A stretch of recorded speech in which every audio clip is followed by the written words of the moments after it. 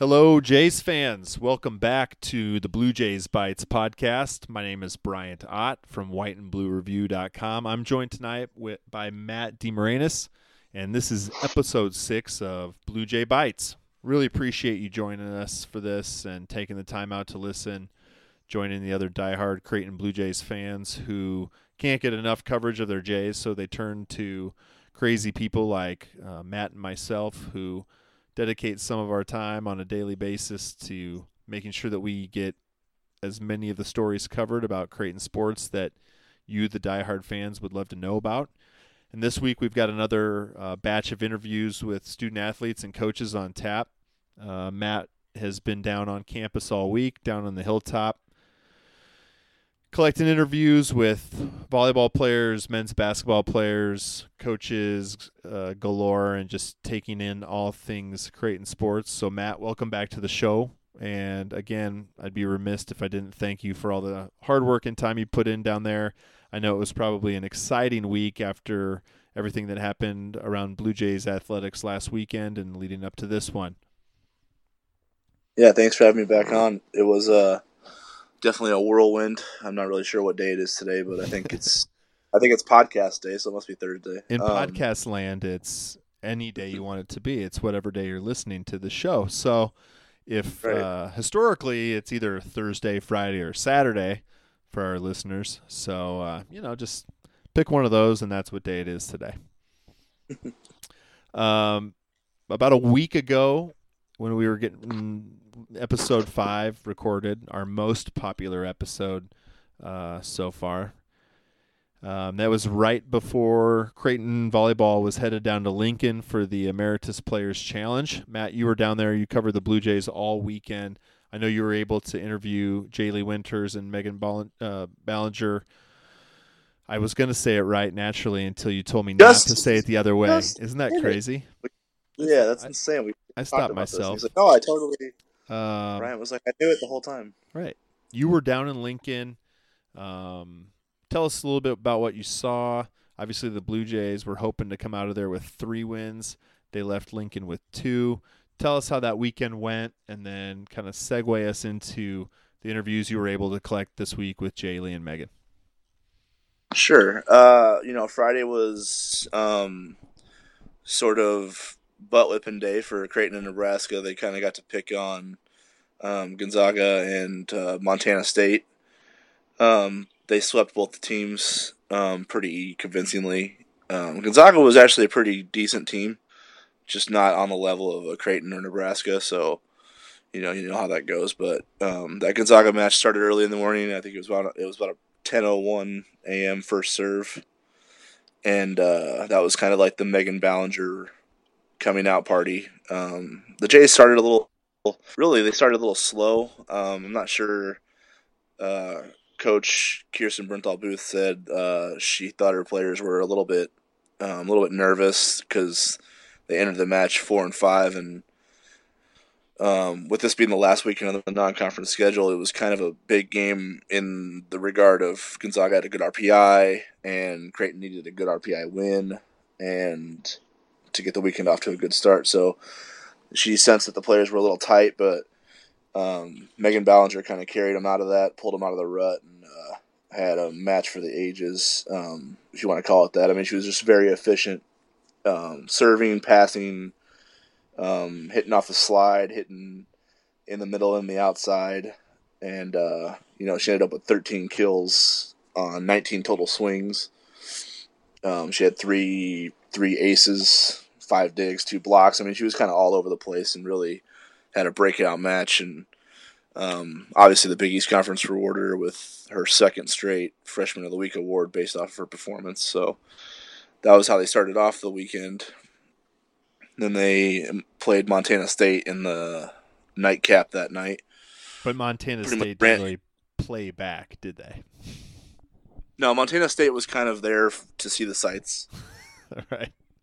They were there Nebraska. For the Oregon-Nebraska game, right? Yeah, it was kind of. Hopefully, they had a nice vacation because their volleyball experience that weekend wasn't very pleasant. I mean, even once Nebraska and Creighton were done with them, the next morning they played, and and Gonzaga picked them off in 3 sets too. So they kind of just got run off the floor in all 3 matches they played. But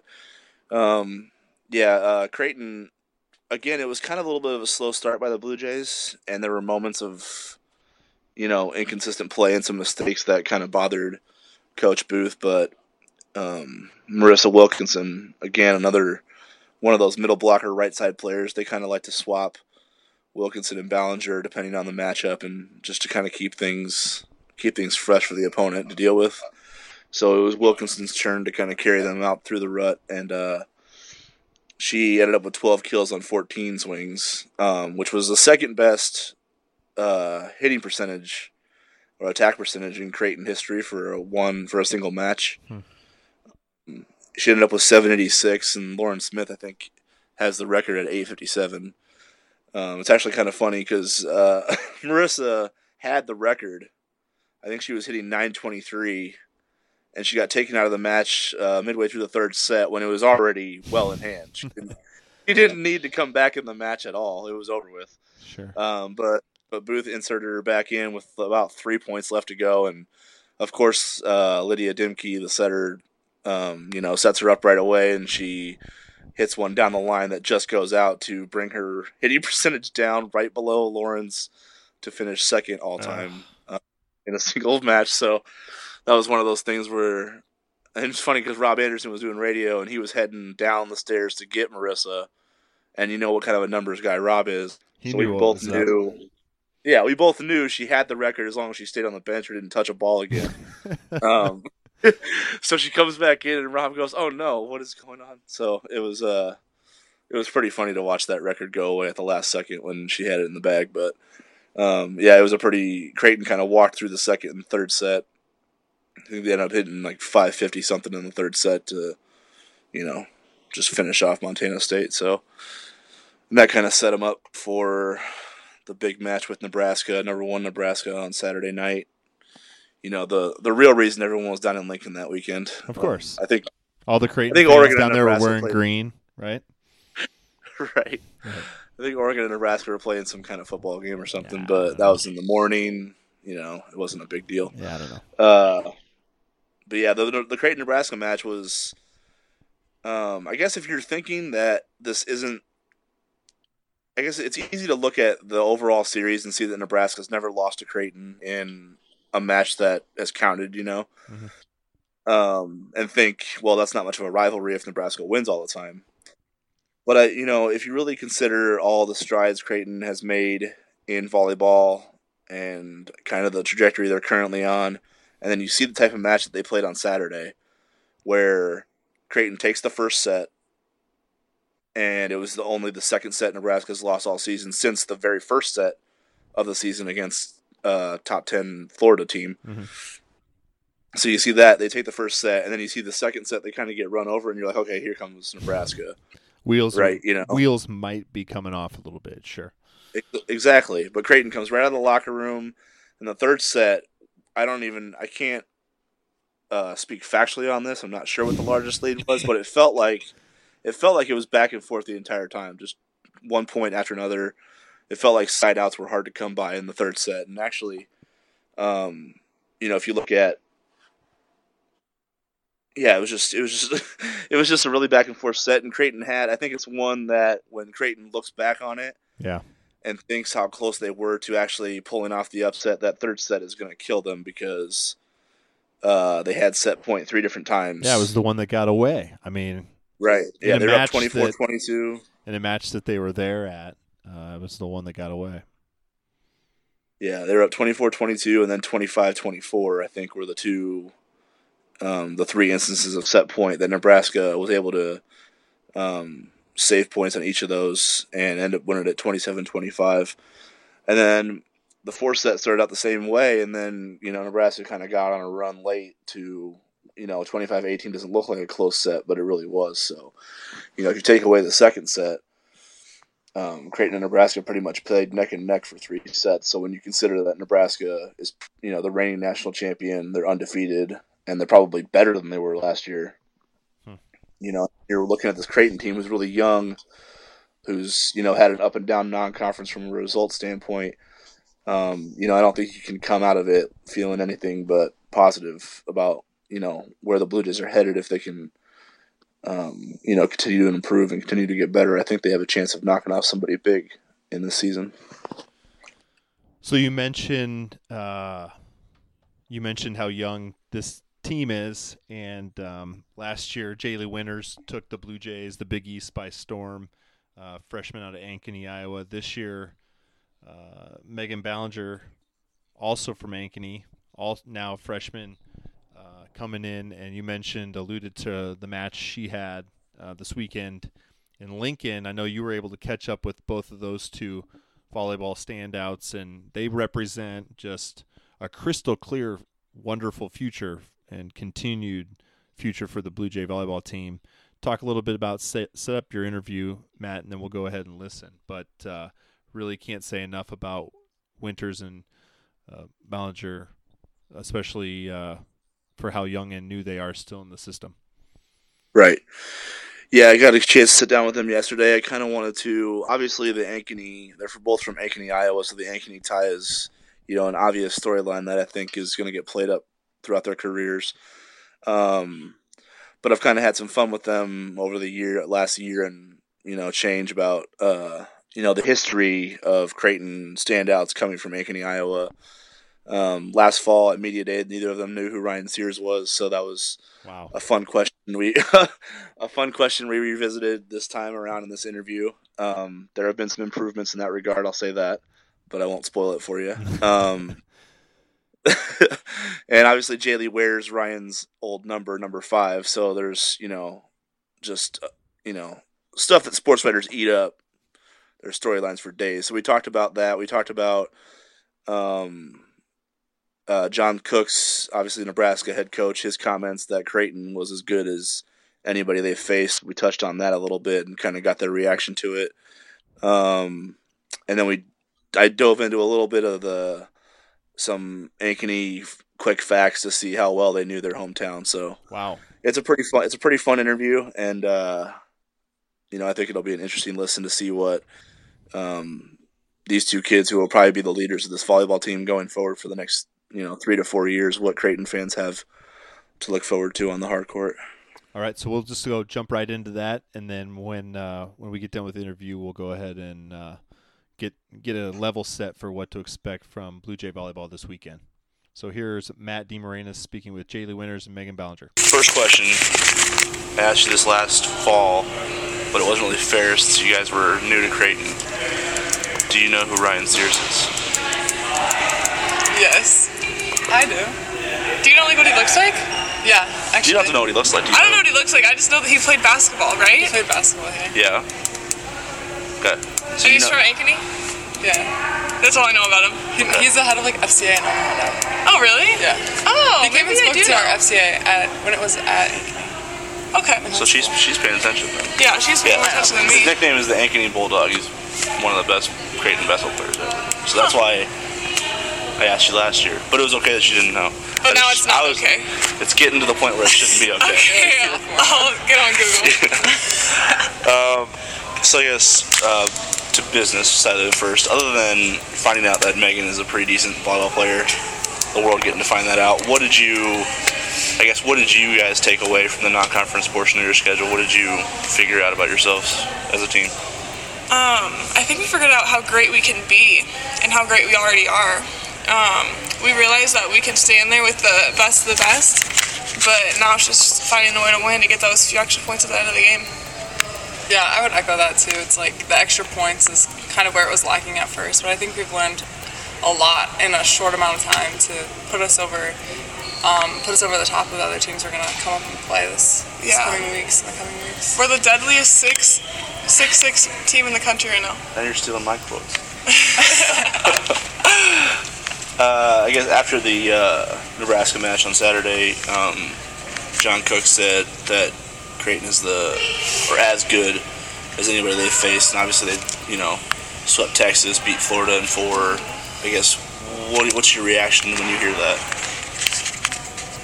My reaction is we have to prove it. I mean, we have to get the wins to prove it. I think that's my attitude towards it. That's great, but I don't think until we have the wins, it really means anything. like almost beating Nebraska. Not even that we almost did. I mean, it didn't go to 5 or anything. But almost doesn't count for anything in rankings or standings or anything at all. So we still got to win. But, yeah, we definitely challenged Nebraska. But now we got to beat big teams, give some more wins on our resume. So it's kind of empty to you. I mean, something that you know. Did you know that going in, that, you were getting close to their level? Or just hearing that and seeing how close you were in that match kind of just reinforce it? I mean, we came into the game expecting to win. Mm-hmm. Everyone on our team believed we could win. I still believe that we can win every game. So if you played them tomorrow, you'd still have the same mindset? Absolutely. I'd be even more confident if we played them tomorrow. Same with you? Yeah, I would echo that too. Okay. Speaking of post-match comments, Jaali, do you remember what you said last year after the North Carolina win? Yes. Okay. So do you remember it word for word? What did you say? No, I don't remember it word for word. Okay. Do you have it here? I have it. Okay. You said, "I always win. It's what I do." Oh gosh. Now my question is, you see in this social media age when kind of everything gets magnified and blown up, you even see pro athletes, great pro athletes, try to make politically correct statements. They're really afraid to put themselves out in that manner. Why are you not afraid to say things like that? Well, first of all, my adrenaline was still pumping. That was like 15 minutes after the game, and I was on cloud 9 at that point. Are you walking it back? I don't want to walk it back, but I want to say that, technically I don't win every game. You could look at the thing and see that. But in a way, I would like to say that I do win when I lose. I think everyone wins when they lose because you get so much better when you lose because you take it to heart more. You think about how you need to improve more than when you win the game. You don't think about it as much because you won and you're happy. Now, when you heard her say that, were you surprised at all, or is that just Jaali?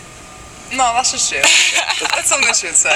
No, I'd expect that. Now, I guess, your two relationship is kind of unique. You're college teammates, but you're from the same town, but you also grew up together. How long have you known each other? We've known each other since kindergarten. Really? Yeah. But then we went to the same elementary school in kindergarten, and then you started going to a different elementary school. We moved. Yeah. So we kind of lost touch for elementary school. Not that I really remember, but I know we didn't go to the same elementary school. And then we started playing our little local rec volleyball together in Ankeny 5th grade. Association. Yep. So and then obviously you played on the same high school team for the first 2 years, correct? Yep. Mm-hmm. At Ankeny High. Yes. Yeah. So, and then you went to Centennial the last 2 years. Yes, because right? our high school split in half, and you just went whichever way. So you were on the boundary. You were forced to go. Yeah, there wasn't a choice in it. She lives on the north side. I live on the south side. Okay, because my high school actually split my senior year, but our senior class had a choice whether to stay or go. But you didn't have an option. You had to. No choice. No choice whatsoever. So I guess being that you were good friends and then obviously pretty good volleyball players in the same team, how tough was it to have to, go to a different school and play against each other? I mean, we'd known that our schools were going to split since 6th grade. Oh, really? So it wasn't news by any mean. We'd known for a long time that it was going to happen. But when it did happen, it was just, we were all curious to see how it would play out with sports and everything. Would all the sports go downhill because we're splitting all the best? But both teams, both sports, and all sports did really well after the split still. Megan, how competitive has it been between you two? I guess when you've had a chance to compete, growing up in club and playing obviously those 2 years against each other in high school, and just kind of in really all facets, whether it's a pickup situation or any kind of sport, how competitive is it between you two? I don't know. I think it was competitive because of the nature of the situation. Yeah. Just, we're both the best at our high schools, not to toot our horns, but it made it seem to be us against each other, but we never really were. But just the fact that we're crosstown rivals and that was played up so big, they just played up like that. But when you stepped on the court against her, you wanted to win. Oh yeah, 100%. Yeah, we went 1-1. I won junior year, you won senior year. Yep. And we played each other. Is that the perfect way to go off? Even though someone doesn't have the upper hand. No, I want the upper hand, but it's fine. I want the upper hand. Yeah, no. No one's happy in this. We're not exactly over it. So I guess, Megan, you committed to Creighton first, correct? So how much were you in Jaali's ear, we can play together again, all that sort of thing, or did you kind of just Not let at it? all. Really? No, she let me make my own decision. I let her know. I think I committed like the day before her first visit, and I called either her, the day or and the I was like, oh, I just committed. Like, by the way, like, have a great visit. So it wasn't like, I wouldn't say. You took a little bit longer because you looked at some other schools and stuff, and then you decided, and we found out. So Megan, for you, what was it about Creighton that made you think this was the right place? I know you get that question probably a lot. Yeah, but I honestly just thought the people, like in the athletic department and the academic side, and then knowing a few people like from Ankeny that went here, not for sports, but just academics and stuff, and talking to them, they had a really great experience, and I've never found anyone that ever had a bad experience at Creighton. Yeah, so me neither, actually. It's like it's cheesy to say. Yeah, but, everyone loves it here. Everyone like loves it. So I guess for your first year, obviously Jaali has, her accolades that you're currently trying to add to. I think, like I said, I think we should rename this award that the Big East is going to hand out to freshmen. But I guess how tough was it for you last year to have to sit out, knowing that, you really didn't get a chance because of the early injury to, show what you had, and you really didn't have a choice but to redshirt because of how far behind you were? I would say it was hard, but like during it, and now after, like I look back at it and see that it was like beneficial, and the extra year of like strength conditioning and just like getting used to being at college and going to like practice here with the team. So I'd say it's gonna benefit me in the long run, and I think it's gonna be sad like to watch my class graduate now later and like still be here, but I'm guessing they're going to be like, you're lucky you have another year. And you get another extra year paid for. And an extra year of so academics. So you can't complain about I guess seeing what Megan's doing early on so far in the season, does any of that surprise you at all? Because you've played her more than probably anybody, in this gym. You know what she's capable of as a volleyball player. Mm-hmm. Is this all, seeing her win freshman of the week a couple times, you're like, yeah, that's kind of what I expected. Yeah, absolutely. I'm not surprised at all. Ankeny's a great place to grow up, It just made us awesome, So, now we're going to have a little fun. We're going to see how well you know this town of yours. So I've done a little homework, so I have answers in front of me. I'm going to cheat, but we're going to see how well you guys know. I have no idea. Oh, shoot, please don't ask that. All right, keep going. So the first question is, when was Ankeny, Iowa founded? What year? 1930-something. Really? No, I have no idea. So what's your guess? 1932. Okay. That's too. I feel like it has to be older. Older? Yeah. Oh, you're right. I don't know. No, I don't know. 1912. It's 100 years. 100 years old.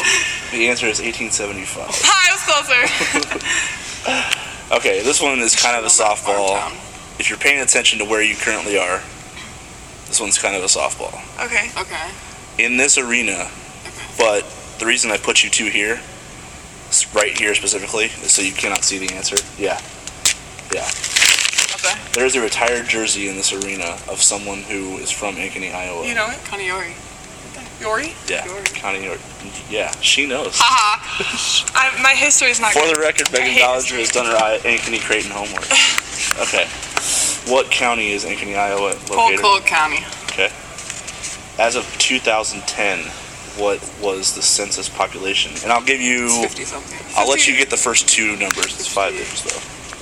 5 digits? Yeah. So I'll let you get the first two to be correct. 52,000. Okay. 50,000. 54,598. Really? Yeah. Our population, Wow. we're like the 3rd fastest growing city in the country. Go us. Yeah, it was. It was definitely in Iowa. Now, where does that number rank as far as largest cities in Iowa? Des Moines the biggest, right? Iowa City, is that up there? If you count the college population. Do you count that? I don't know. I feel like you have to. Shoot, no. We're gonna maybe really- not. No, yeah, I don't think you count it. Like, technical here? West Des Moines pretty big. I don't think that counts as Des Moines. Can we just say, let's say third. 3rd. I think third. Third. You think it's the third biggest city in Iowa? There's not a lot of cities in Iowa. Okay, it's 11th. Is it really? Shoot, we thought we were making it up. Dang, we're way ahead I'm of not ourselves. surprised you thought you were that high. That doesn't surprise me at all. We like are in Des Moines though, like I count Des Moines. How many zip codes are in Ankeny, Iowa? 50021, What's yours? 50023. Yeah, mine's 2-3. There's only 2. I'm pretty sure. 2. There are 3. Dang it! What's the other one? Oh, I should have guessed 3. I didn't write them down, but there are 3. Who is the mayor of Ankeny, Iowa? Yep, no Yeah, we idea. haven't Could not No tell you. idea. Is it a girl or a guy? That's a guy. Yep, no idea. His name is Gary. Does that help? Gary. Nope. No. No? Nope. Okay. Gary Lorenz is your mayor. Huh. I actually had no idea. Gary Lorenz. Now I know. Well, guys, this was fun. I appreciate you, sitting down, taking time to do this, and good luck Friday against Marquette. Thank you so much. As always, Matt, great stuff. Wonderful interview with two wonderful players. Really love that perspective and very entertaining.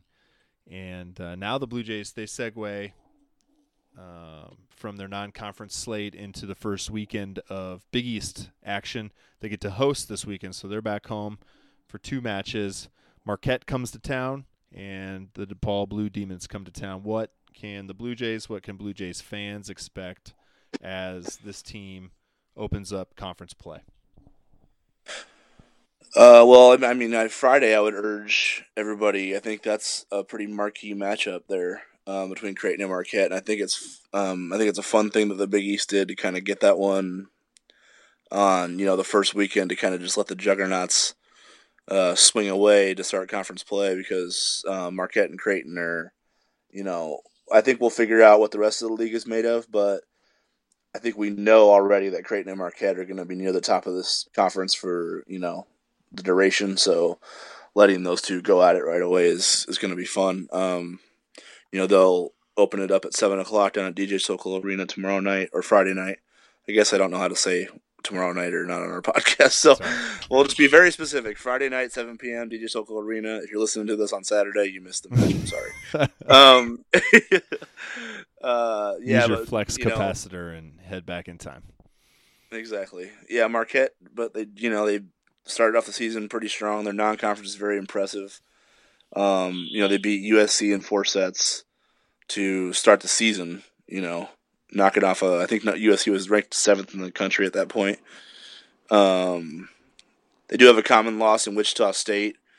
They ended up getting swept down in Wichita, and obviously Creighton lost in 5 sets. Why does Wichita have to ruin everything? Why? Yeah, they're just always there, just, being angry and playing angry and stuff like that. Play angry, maybe. Just play angry. Yep, but they swept, but they also swept Iowa State. They beat a very good Missouri State team in 4 sets, and they beat a very good Kentucky team in 4 sets in Lexington. So this Marquette team is salty. Just as good as anybody that Creighton has played in the non-conference, and probably, you could make an argument that they're,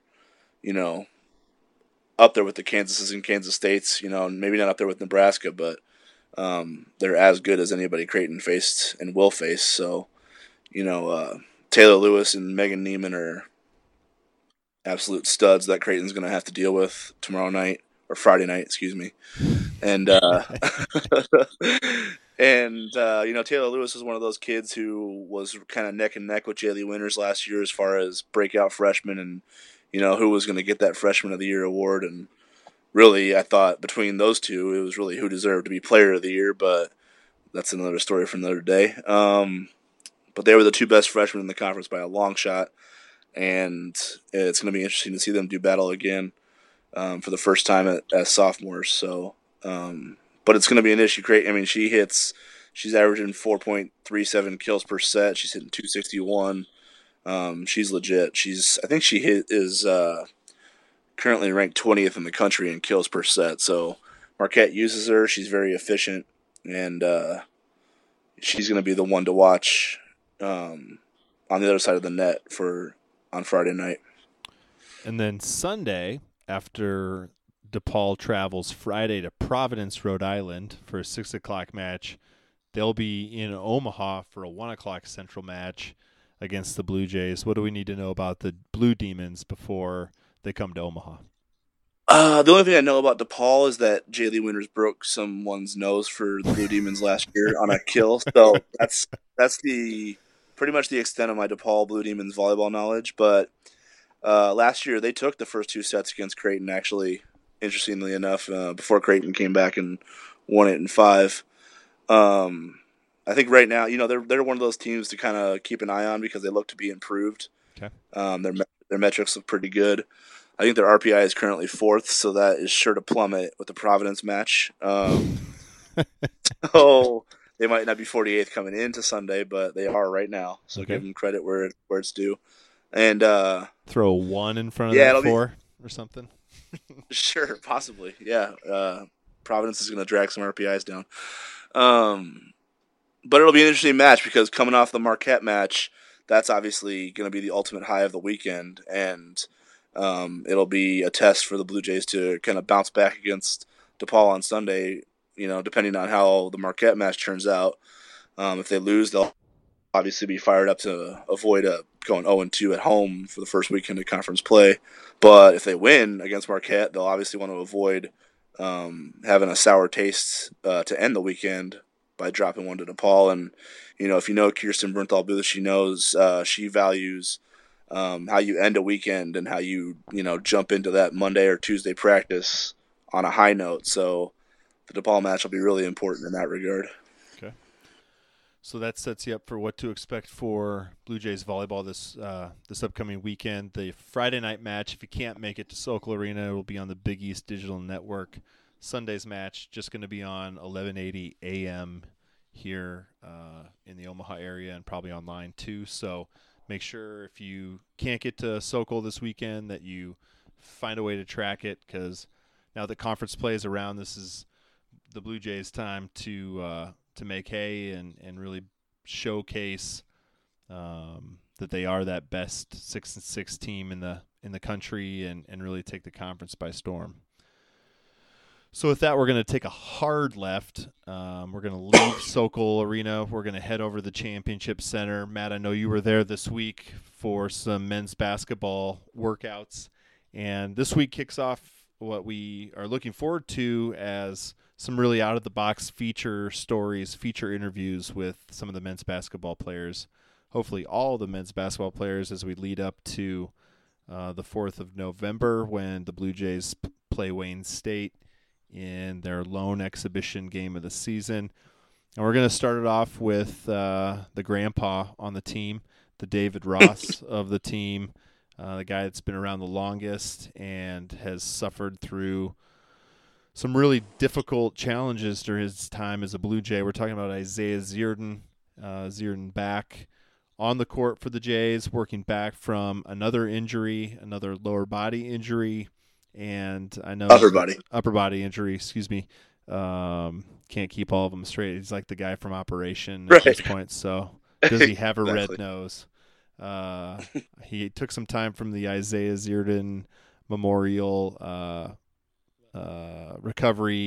Aquatic Recovery Center, part of the Championship Center, to talk to you a little bit about just some easier topics. I know that you guys got into his injuries a little bit and what he's prepping for his final season on campus. But if you want to maybe just set the stage for your conversation with him and how that went, we can get right into the interview after that. Yeah, Isaiah was in pretty good spirits. I think he's starting to find a little bit of enjoyment now since his career is winding down. He doesn't seem not that he's not taking his basketball seriously, but I think he realizes the short time he has left, and he's trying to just make sure he enjoys it as much as possible. In this we talk a little bit about his recovery from shoulder surgery and how the shoulder's feeling, how it's holding up.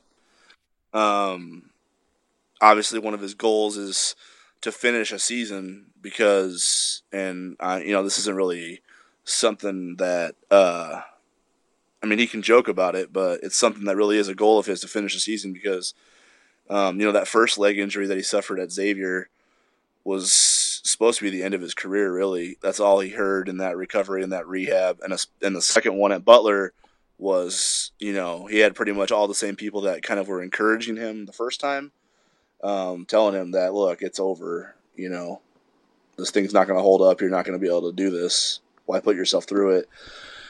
And then he continued to push himself through it, and he was almost through last year completely before he injured his shoulder. I think he hurt it against Marquette, really just trying to deflect a pass. Yeah. It really wasn't one of those situations where it was just kind of a freak play because it wasn't a contact play or anything like that. But obviously that hindered him from finishing the season again, so that's 3 years in a row he hasn't been able to end the year on his own terms, so that's one of his big goals. And obviously with practice starting next Friday, first official practice, he's kind of just, he's gearing up. It talks about that he's kind of just ready for the scrimmage because he knows that's really the first time they get to show off what they got. But he's approaching it like a veteran. And we talk a little bit about kind of what it takes for him to get ready to play. He just runs through a typical game day as far as getting his body ready and then getting it recovered and ready for the next day's practice and that sort of thing. So I think it's a pretty interesting interview.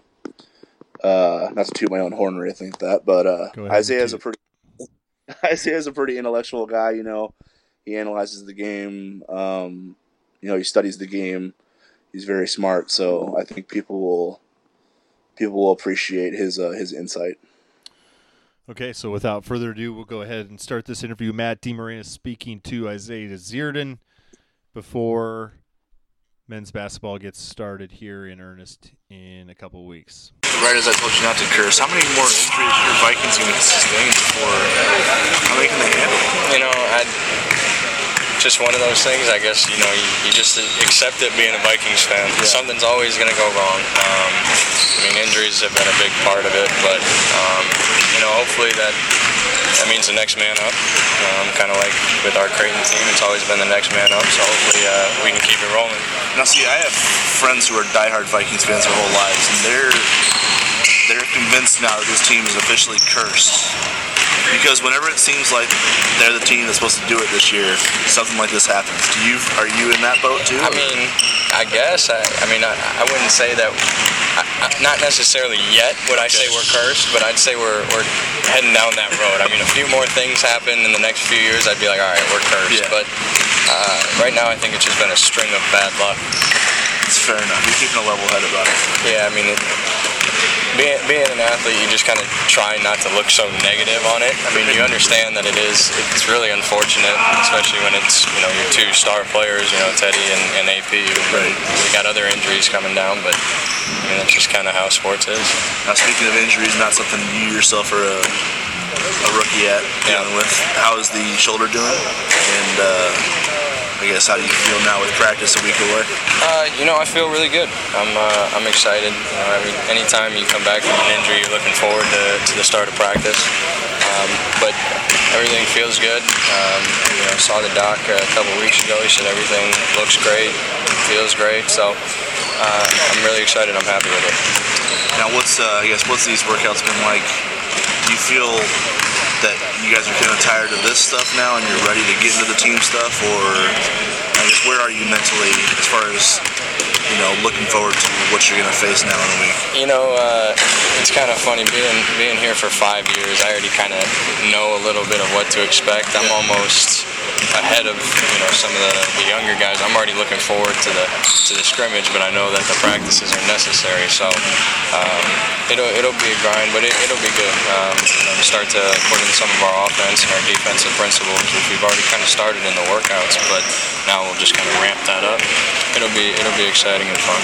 What's the most challenging part of starting that out? Is it implementing all the sets and getting everybody on the same page, or is it dealing with the daily grind of having practices in the middle of class and that sort of thing? Or what's the most challenging part of that first week? I'd say it's the grind part of having it be part of your day, and we might have practice from 2 to 5, and then all of a sudden you had class until 1:30, 1:15. All of a sudden now you got to run over here, practice for 3 hours, and then go to a night class. And then I think along with that, I think that bringing everybody together and everybody starting to understand how we want to play offensively and defensively is also the next biggest challenge. You're in a unique position, given that you were recruited when Creighton was in the Valley. And you kind of had an idea of what you were going to face competition-wise. You spent your whole playing career in the Big East. I guess, how was dealing with that shock? How long did it take to kind of get accustomed to that? Because obviously there's different styles of play. Right. And then how has that changed you as a player now going into this fourth season? It's been a little bit of a roller coaster playing for, Howard Paule was in the Nike EYBL circuit. So I faced a bunch of guys that were going to, ACC teams, Big East teams, Big 12, a bunch of top level guys. So then I went here and had to prepare for, what the Valley would be like.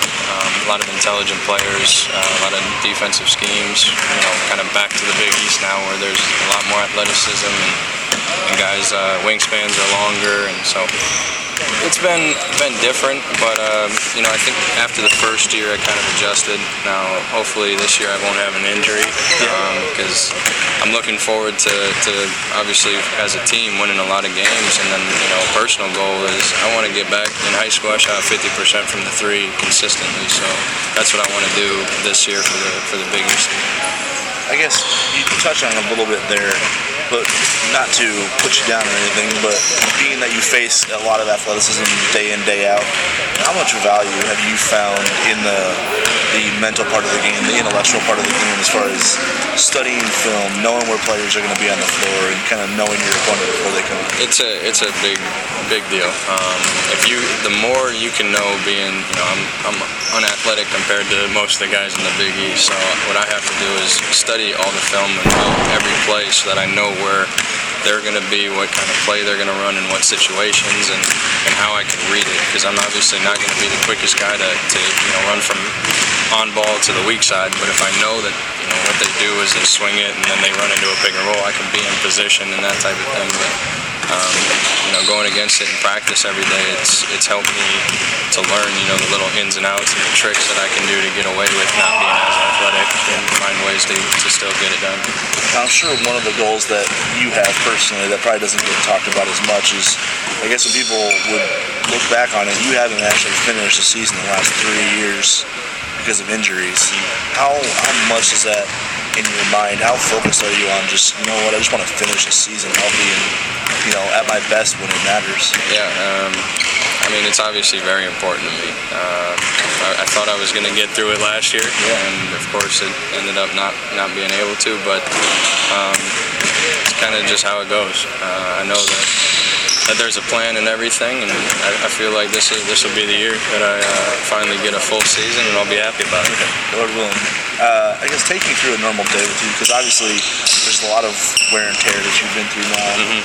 Take me through a typical game day as far as getting your body ready to perform when the game starts, and then getting it rehabbed after the game and kind of just recovering. What's the typical day, a typical game day like for you in that regard? I normally have a couple classes in the morning, so I'll go to those. I got some time before shoot around. I'll go and probably I don't ice tub normally before. I'll normally heat up the knee and probably this year the shoulder, just get everything loose. Do shoot around. I'll stick around for a little bit, shoot, eat, and then I'll relax and start doing some different types of, with the knee. I'll try to have some compression on it, get some of the swelling out, and then after the game, it's just a lot of icing. We got a couple game readies that they give to us. We also got a Normatec last year, and that helped a lot. So pretty much it's just nonstop compression and icing. You talked in the past, it's not easy, but it's also not something you take for granted. You consider each possession you get to finish out upright a blessing. Yeah, absolutely a blessing. Even like days I don't shoot it well. I might not play well. I know at the end of the day it's like, I'm frustrated with myself. I got to be better tomorrow, but hey, I got one more day. I got to play today, so I can't be upset. Every day that I get now, it's a different mindset. Obviously, I've been here for 5 years, and for young kids, injuries don't happen. But being through it, you look at it and it's like, all right, I've come this far. It's helped me mature. It's helped me get mentally tougher and physically stronger. But every day I just go home and thank God for another day and pray for another one tomorrow. So now, what are you going to do during the season as far as watching NBA-wise? Because I know you're a huge Kobe fan. Mm-hmm. Those days are officially over. Yeah. I guess, first of all, what was it like watching the 60-point finale?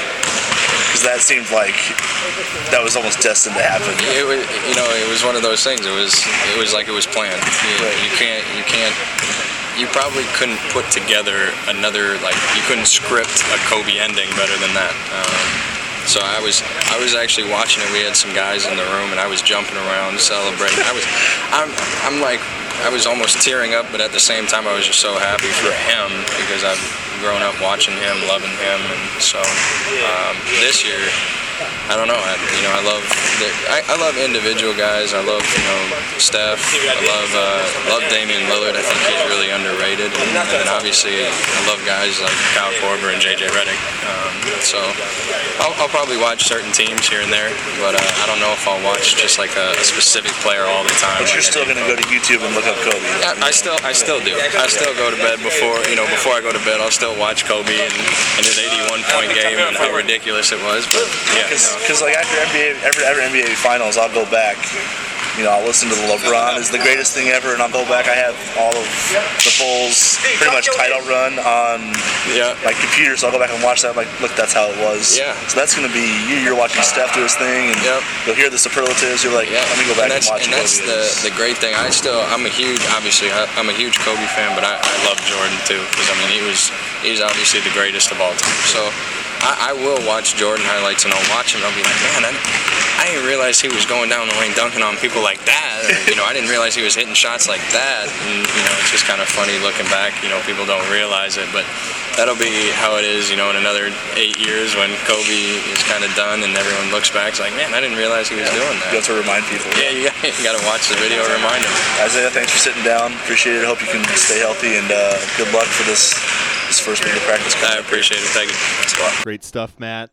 Wonderful to hear from Isaiah. Really interesting interview, and can't wait. I think you had mentioned off the air that you have a lot more of those types of interviews planned as we lead up to the season. Talk a little bit about kind of your perspective on what you want to do there.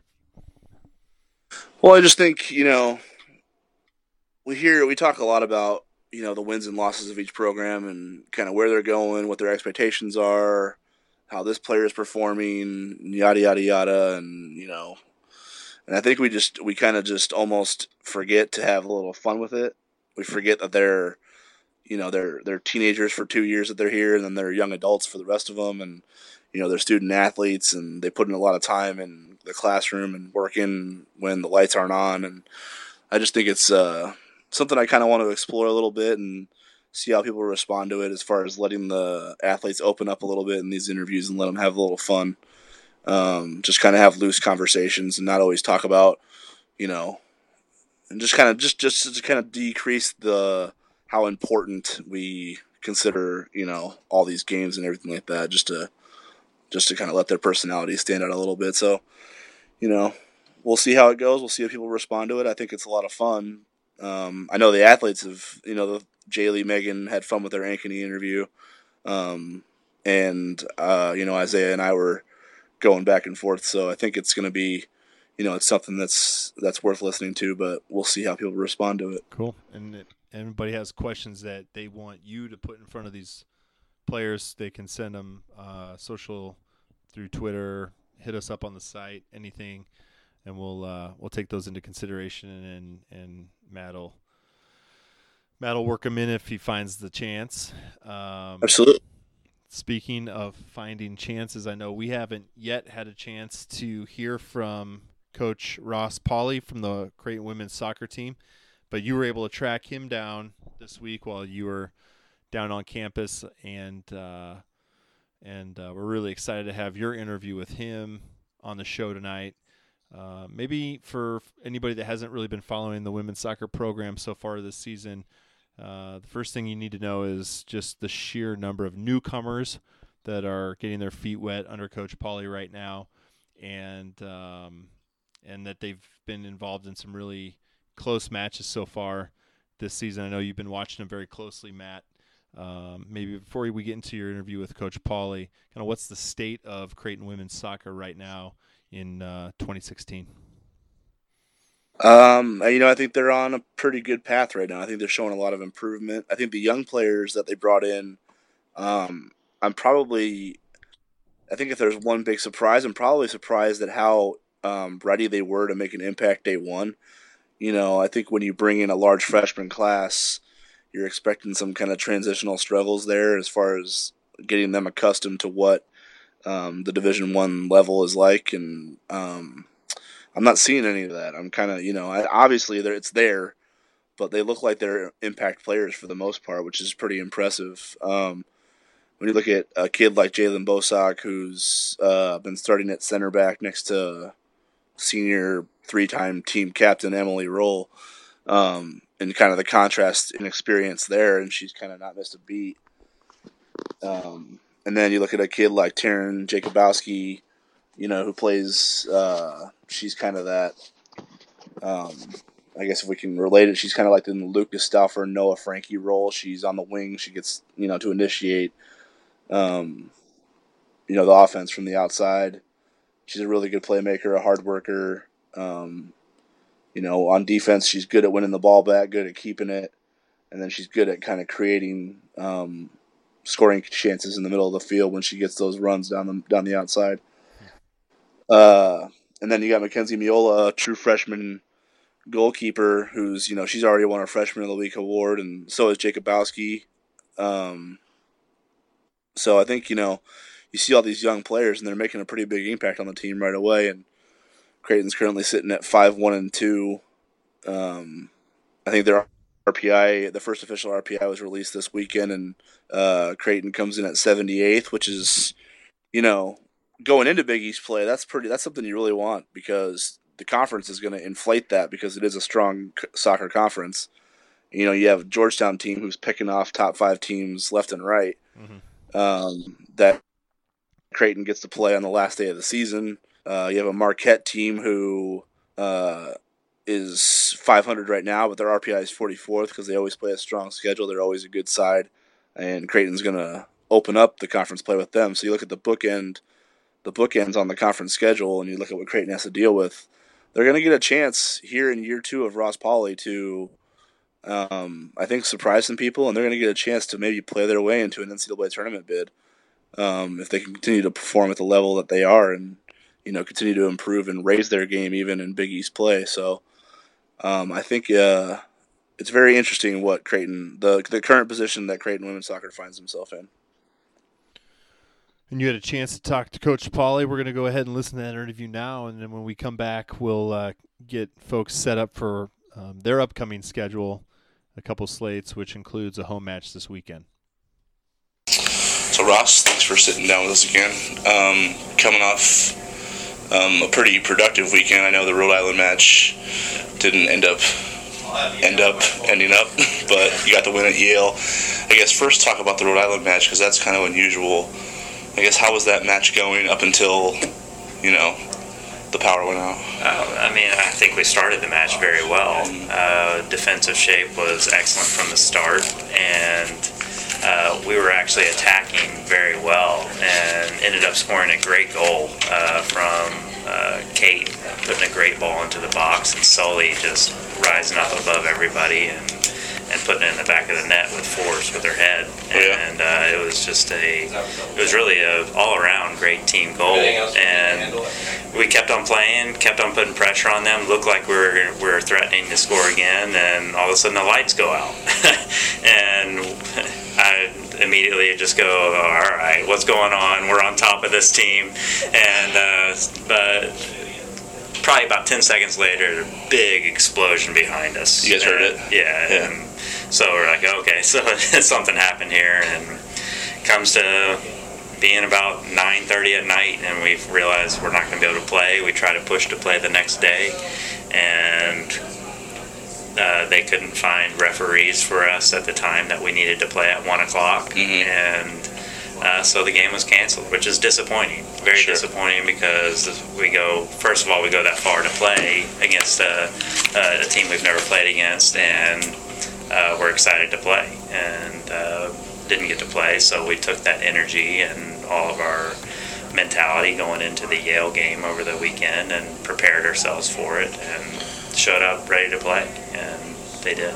So I guess how dark was it when the power went out of Rhode Island? It was dark. It was dark. But there was no chance whatsoever that anybody could play a safe game. Oh, no chance. Yeah. It was pitch black. Okay. When the lights went out, it was hard to see everybody. So, and it got darker quickly. Sure. And it was disappointing because we still thought we were going to be able to play. So it was kind of an up and down thing. It's hard to deal with when, as a player, when you're warm, you're ready to go, you're on a high, you score a goal, and keep playing well. Because the game like 30 minutes in, right? Yeah, so 30 minutes. You guys are just kind of getting your legs really warmed up, right? Yeah, that's correct. But the positive thing is they responded very well. From playing very good for 30 minutes, or for about 20, it was between 20 and 30 minutes. I don't remember exactly when it was, but they continue to push themselves, and they continue to know that we can get much better at a lot of things that we're doing, at everything that we're doing, and that's what's great about this group. That's what's great. We're just pushing ourselves.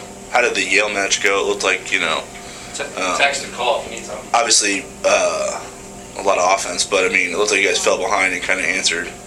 Yeah, again, in a big way to close the match. Again, we make things hard on ourselves. We scored a very good goal to start out, and gave away 2 pretty soft goals. They're goals that can happen at any time. But again, we can do better on those opportunities, not to give away those chances that we gave away we gave away a silly corner, and they end up scoring on a rebound on the corner, and then the other one is just our tracking wasn't as good as it can be, and there are things that we do very well defensively most of the time, but we had a few lapses there, and you go down. Yeah, it's difficult, but it's something where our team responds very well, and they've done that the whole season, to where when we go down or get a tying goal against us, that we all of a sudden have that urgency, and again, we need to push away from that and not allow that opportunity to come and do it before. I know we're a few matches into the season where it's not, into a small sample size territory where we can start to analyze some things. And I know you hate the fact that those lapses happen and that they have fallen behind in matches where it looks like they should be ahead, maybe 2 goals or 3. But is there some value to the fact that, despite the fact that they will fall behind, that they seem to, in those situations, have fought back almost immediately, that it's kind of sparked them in that regard? Is there some... Do you like to see that out of them, or would obviously you prefer perfection, but... Right, absolutely. We have a team full of very good, hardworking, prideful girls that just want to succeed together, and that it's almost like we, as a team, the mentality is we're not going to go down without a fight, and that's the way we play. We play at our best when we're under pressure, and it's a good thing because every game becomes more and more pressure, and we don't need to change what we're doing just because we're going into conference. We need to just continue to strive to get better as a team together, and that's the mentality that we have. We talked a lot about Lauren Sullivan. Obviously, she's your go-to, she's your leader up there, but what kind of level is she playing at right now? And she seems to be kind of the driving force for everything you guys have done offensively over the last few weeks. And that's going to continue.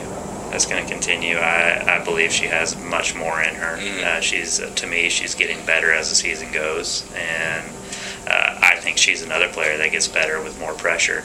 And like I said, every game that we play, we are improving, and she's a huge part of it, just from her mentality of never giving up, always fighting, looking to always be a difference maker on the attacking side. And on top of that, the defensive side, the defensive work that she does is impressive. It's impressive to win the ball back, put in the hard tackle, and start leading the team from that aspect. It's something that we follow behind her, and everybody honestly has bought into that. Do you think, from her perspective, and you don't have to get into conversations you've had with her, but do you sense a determination in her that she understands this is her last go-around and that, the high expectations she came into Creighton with haven't been met yet, and she kind of has just this drive to make sure this last year goes according to her plan?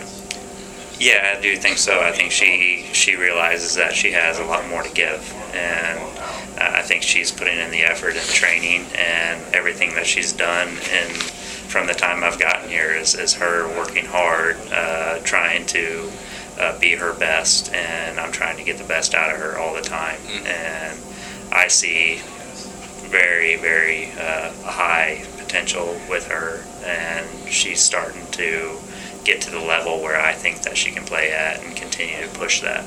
Do you feel like she belongs in the class of, all the good strikers that are in the Big East right now? Obviously, Corbos and the Dailies and of the past have been, really high-level players, very consistent. But do you think she's in that class? Because she hasn't really cracked that first-team list yet. Right. But I think she's definitely moving towards that, and in my eyes, yes, she is in that class, and I think she'll open a lot of eyes, especially if she continues on the path that she's on, and she'll be looked at as in that class by the end of the year, I believe. Now, Sunday's a pretty big match. Marquette has always been, since you guys have joined the Big East, they've kind of been your barometer for where Creighton is going to be, whether they compete with the top half of the league or whether they're going to be fighting the bottom half of the league to get into the top 6 to qualify for the tournament. Although this is coming in the middle of the year and you're going to have a lot more opportunities afterwards, how big of a match is this one on Sunday? It's huge. To me, every single Big East match is huge. And this is the first one, and we're going to take it game by game, and Marquette just happens to be that very first game.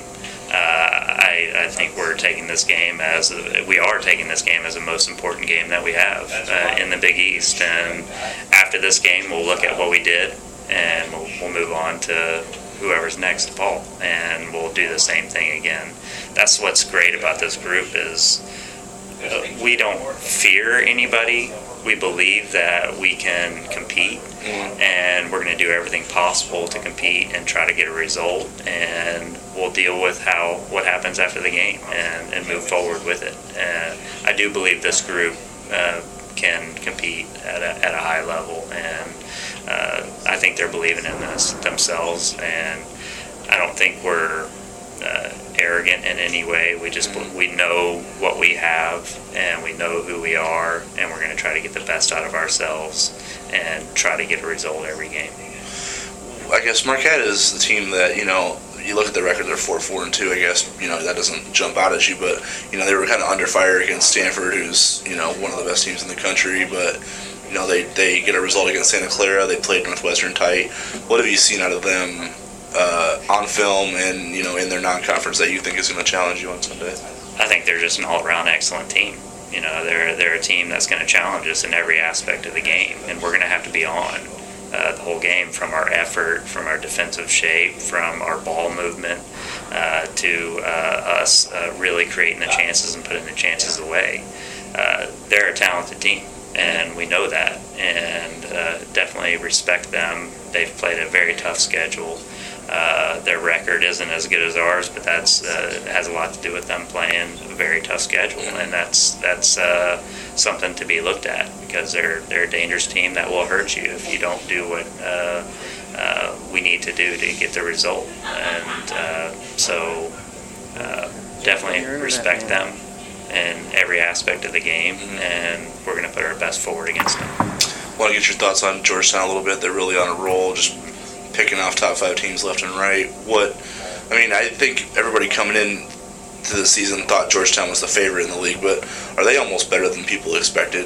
Are they surprising people with the way they're knocking off these teams? They're a very good team. Yeah. They have good players all over the field, and they have special players all over the field that are some of the best players in the country, obviously. And it's great for the Big East. It's great for Georgetown to go out there and knock off some of the top teams in the country. And I think everybody else in the Big East saw how good they were going to be, and they're doing it.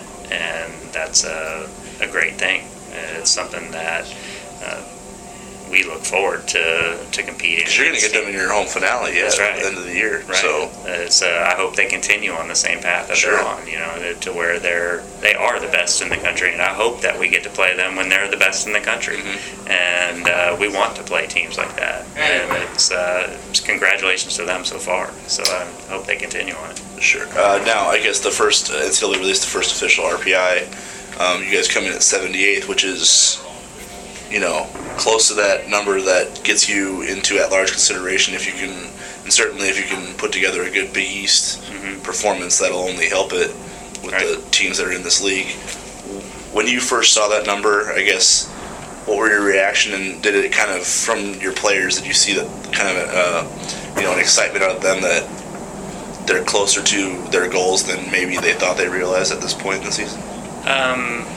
Yeah, I think it is. It's a positive for sure. It's anytime you see progress like that, moving towards competing in the NCAA tournament, that's where we want to be. Mm-hmm. We want to compete for championships in the Big East, and that's where we want to be. We're making progress there. We don't think we're anywhere yet. Mm-hmm. We have a long way to go. We have to go out there and really compete against the Big East teams and compete in the tournament. And those are goals that we have. Those are goals that we think we can achieve, and we're going to do everything possible for that. But we're always measuring where we are right now. It's great to look at an RPI right now, but we want to push further beyond that. We know we can improve in so many aspects, which in turn will continue to creep us up to the top where we need to be. So a nice number, but it's just decoration for you. Correct. Yeah. Ross, thanks for the time. Good luck on Sunday. I know it's a big match. Great to hear from Coach Paule on the show. I'm sure we'll be able to hear from him more as the season progresses, Matt. So thanks a lot for catching up with him. And let's, we'd be remiss if we didn't talk real quick about their neighbors, or not neighbors, their co-residents at Morrison Stadium, men's soccer team. I know you and I were both at the match this week against Denver, nationally ranked top 10 Denver. The Pioneers came to Omaha and left with a 0-0 draw. I know you had a chance to talk to Coach Bolovich and keeper Alex Kapp about the match or after the match. Maybe give us a little bit of your perspective, your take. I know you covered the game, and what you took away from the visitors' trip here in what was a pretty evenly contested match. Yeah, well, I think if you look at both halves, it was kind of a tale of, you kind of can split it in half and see which team kind of controlled the play. For the first 20 minutes of each half, it looked like Creighton was really doing a good job of controlling possession and getting into the attacking third, and I guess putting a lot of pressure on Denver. But, the thing I was most impressed with, other than Alex Kapp's flexibility, was the way Denver they were so organized in the back, which is interesting because I didn't think they were very sharp in the midfield. I thought Creighton really had the run of what they wanted to do in the middle of the field, and feel free to disagree, but it just looked like like the Lucas Stauffers and Noah Frankies and Ricardo Perez's, they kind of had a lot of space to make something happen. There were certain points in the match where they kind of looked too patient at times and didn't really push the tempo to kind of create something. But once they got into that 18-yard box, Denver was very stout. They were very organized. They stayed together. Their gaps weren't very big, weren't big enough to get through balls in, or weren't big enough to make runs to get through balls in. And, they kind of just, I'd say they were a bend but don't break, but really they kind of controlled the defensive third. They controlled that box pretty well. I think Creighton hit a few posts, but I know Stauffer hit one, and Miles Inglis almost had, almost been a shot in far post, I think, from the right flank in the first half. But other than that, Creighton's chances weren't, they were kind of few and far between. And then, towards the second part of the second half and first half, Denver really put it on, really put a lot of pressure on Creighton's back line, which is, an inexperienced group when you look at, Akeem Ward and Julius Forer on the wings and they're newcomers, and then you look at Peter Prescott and Mitch LeGros in the middle. They're both sophomores. So, standing in front of, senior goalkeeper Alex Kapp is a little bit of an inexperienced group, and it kind of showed a little bit because Denver was able to create some chances, especially late in the second half, to really put some pressure on Creighton. But Kapp was phenomenal. He made 2 saves, one in the 75th minute and one in the, I think, 80th minute. So not too very far apart. I think they're as good as saves as you'll see because, the first one was off a corner kick in the 75th minute, and, Denver kind of got control of the thing, right in the middle of, just right at the edge of that 6-yard box. And there was a lot of traffic in front of Kapp. I don't know how he saw this ball. It was fired low. It was, near post. And I mean, he, even after the match, he said he just saw it at the last second. Saw it with just enough time to react to it, and he reacted quick, got his right foot on it to deflect it away. But that's a goal 99.9% of the time, and especially from a high-level team like Denver. Mm-hmm. I mean, when you're talking about top 10 teams put those things away. That was just a golden opportunity that Kapp snuffed. And then 5 minutes later, they play a great through ball through Creighton's back line, and it's a one-on-one, and Kapp's the only one in between a sure goal from, I can't remember who had it for Denver. I can't remember the kid's name, but Kapp just kind of as aggressive as he's always been all season. You've seen him come off the line all year, and be very aggressive on set pieces, be very aggressive on those runs, those through balls. And it was no different this time, even with a 1v1.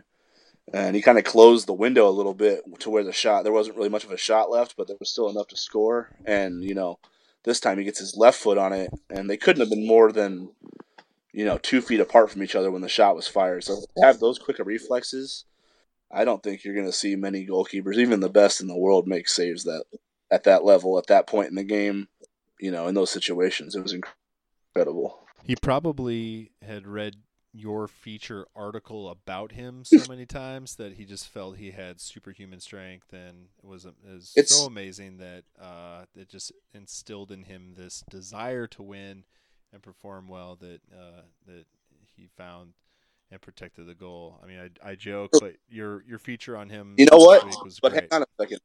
But hold on, because you joke, but I've written now 2 features. 2 features about Creighton men's soccer players. One about Alex Kapp before he played Denver and tied the stadium record for saves and all that stuff by a Creighton player and made those 2 crazy saves. Yeah. And then the other time was just a random checkup on Ricky Lopez-Espin to see how he's recovering from the knee surgery last year before he goes on to score the game-winning goal against Drake. So there may be something to this. You're not saying, you're just saying. I'm just saying. He's just saying. Just saying. Well, it's a small sample size, and I probably just jinxed it now, but I'm just saying. So, for all you men's soccer players listening to the podcast or family members of the team, get your requests in to speak with Matt DeMarinis as soon as possible, because career-changing opportunities will come to you when he pens a story about you for whiteandbluereview.com. That's the big takeaway here tonight. I feel like that's a good way to kind of segue into what the Blue Jays have in front of them and who's going to, have a big showing for them this weekend when they head to Chicago. The Blue Jays are at the Blue Demons. You've heard us say that. It's kind of weird this weekend. Like, it's all DePaul and Marquette this weekend for volleyball, men's soccer, women's soccer. Volleyball kicks things off. Sorry, this is like our kind of shoddy intro into the What's on Tap feature that we always run at the end of the show. So, yeah, blah, blah, blah, What's on Tap. But for What's on Tap, it's DePaul and Marquette seemingly all day, every day, all weekend this weekend. Starts with volleyball Friday night, Marquette, Sokol Arena, matchup of 2 of the best teams in the Big East. Matt, you talked about it already on the show tonight, but if anybody has a chance to get down there, should be very entertaining, highly competitive match at Sokol. Then Saturday, 1 o'clock, Chicago, the Blue Jays soccer team, men's soccer team, will be at DePaul. The Blue Jays beat DePaul last year 1-0. DePaul 0-1 in the Big East so far. They lost a 1-0 match to Xavier last weekend in the Big East opener for both schools. Elmar taking the boys to Chicago for a Saturday match. I know you talked to Elmar a little bit after the game against Denver. Did he talk at all, Matt, about the match in Chicago, or was he just pretty much giving you his perspective? Tell us a little bit about what he's expecting from his guys this weekend. Well, I think he knows that DePaul's an improved side this year. He mentioned that they kind of hit the recruiting trail in the foreign parts of the world and brought in a couple Germans and a couple international players that he thinks are going to be pretty good players. And he's got an eye for talent internationally, so I trust that take on that one. So I think DePaul. I think they're 5-2-2 overall. The 1-0 loss to Xavier isn't. I mean, Xavier's a pretty good side, and they beat number 1 Creighton last year, so they handed Creighton their first loss. So Xavier's a tough team. So losing 1-0 on the road to them is by no means alarming. And they have a 1-1 draw at UNO, and Creighton drew with UNO. So I think it's going to be a little bit more of a competitive match and a closer match than you might think of a Creighton DePaul men's soccer match. Obviously, Creighton's the favorite; they should win, but how soccer goes. So I think they know it's going to be a tough test. So we'll see what happens. So then Sunday, 2 teams in action. Volleyball back at it. They host DePaul, 1 o'clock, Sokol Arena, and Ross Paule's women's soccer team hosts Marquette, 1 o'clock, same time as the volleyball match over at Morrison Stadium. So that's what's on tap for Blue Jays athletics this weekend. Make sure if you can get down to the Hilltop to catch any of it or all of it live. And if not, don't be a fool. Just follow it on Twitter, follow it on on Stat Broadcast, watch it on Big East Digital Network where you can, listen to it. Just support the Jays. Because as you heard from the interviews tonight with Jaali and Megan and Isaiah, these are kids, and they really do appreciate the support. They notice when arenas and stadiums and stands are busy, and they work hard both in the classroom and in their given sports to put on a good representation of the Blue Jays. So the least you can do is shell out a couple bucks for a ticket and take the kids, enjoy a good time, get off the couch, and go out and see the Blue Jays in action. So, Matt, anything else you want to add tonight? I know we're going pretty long this evening, but it's been great talking to you after a week away. And obviously all of your interviews this week were super as usual. Anything kind of you're looking forward to, anything top of mind for you as a Jays fan and as someone covering these programs? Oh, don't call me that. I don't like that. I try to be impartial, even though I come from Jay's roots. So, sure. You do a good job. You do a good job of being impartial. Thanks. I appreciate it. I appreciate it. Vince, just to riff off that a little bit. So Vin Scully will be calling his last Dodgers game this week, I think. Maybe next. I don't know. Whatever. It's podcast land. So this season will be his last for the Dodgers. He's not going to call postseason games. And he was on NPR a couple nights ago. And somebody asked him about, how long he'd been a Dodgers fan. And he said, I'm not a fan. I try to call the game, as close as possible and to the action. And I think about all the announcers that I grew up listening to and watching. And as a fan, you associate those announcers and the media following them as fans, and you just assume that they bleed the same team's color that you bleed or whatever. But the best of them, like you said, they might have a soft spot in their heart for them somewhere, shape or form. But when they go to cover the sport, it's business, and to hear somebody like Vin Scully, who you can't associate him with anything else other than Dodgers baseball, to say that, I thought at the pinnacle of his career, just to say that was wonderful. So you're in good company by keeping your focus. I've learned from the best all-around sports that's kind of the way to do it, so that's what I try to do. But I just want to thank you for having me on. Obviously, I enjoy our conversations, and I enjoy kind of bringing these these interviews to this podcast. And obviously I have a soft spot for White and Blue Review, and I enjoy this show and kind of the maturation we've had. This is our first year doing it, so it's been a lot of fun so far, and I just want to thank all the listeners, for kind of just hanging in there while we get through the clunky parts of it, and while we find our ground, and more to come. You mentioned tooting your own horn earlier. I feel like we're getting there, and it's like, let's be honest, everybody is building up. I mean, the seasons, they all snowball. They start to kind of coalesce there in November when soccer's still happening, volleyball's really hitting its peak, and basketball on both sides is starting to come around. I mean, it's just a magical time. So I feel like whatever we can do to kind of set the groundwork here on our end and get folks, get listeners involved, engaged, just knowing that, late October, early November, the floodgates are going to open here, and we're going to try to bring you even more of the type of interviews, the type of coverage that you've come to expect from White and Blue Review and this podcast. And we're just going to do it and keep doing it. And we love all your suggestions. We did get some questions today. We put a call out on Twitter, but none of them were super timely, so we might go ahead and keep some of those for next week, kind of bank some of those. But if you have anything else, listeners, that you want to ask us, or that you want us to answer, or that you want anybody that Matt is seeking out to answer, if you have ideas for who you want to hear interviews from, go ahead and send them our way. Again, you can contact us any way, shape, or form.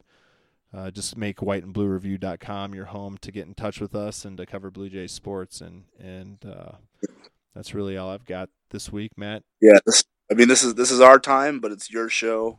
Yeah. We know Creighton fans are out there. We know they want coverage of these teams. We get feedback, throughout the years on what we've done so far. So, let your voices be heard, and we'll make sure to listen. And with that, we're going to go ahead and wrap up this podcast. This is episode 6 of Bluejays Bytes. For Matt DeMarinis, I'm Bryant Ott. Really appreciate you listening to us tonight. Have a good night, and go Jays.